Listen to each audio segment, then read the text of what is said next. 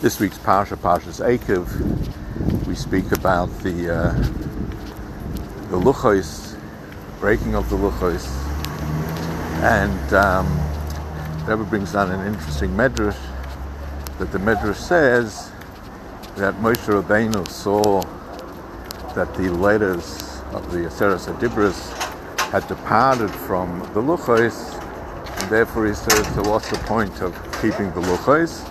And therefore he broke them. Okay. Asked the Rebbe, the luchos really had two components to it. The first, that the luchos themselves had been fashioned by the Eibishter himself. And secondly, in the luchos itself, in these tablets, was the Aseres HaDibros. So even if we say that the Aseres HaDibros, the Oisius was Parachos, left it, but you still are left with an object that was fashioned by the Eibishter. Imagine if the Eibishter gives you something, nothing on it, well, you wouldn't cherish it, so why is Moshe Rabbeinu destroying it? There is a tremendous chiddush, and that is true, they were fashioned by the Eibishter, the luchos.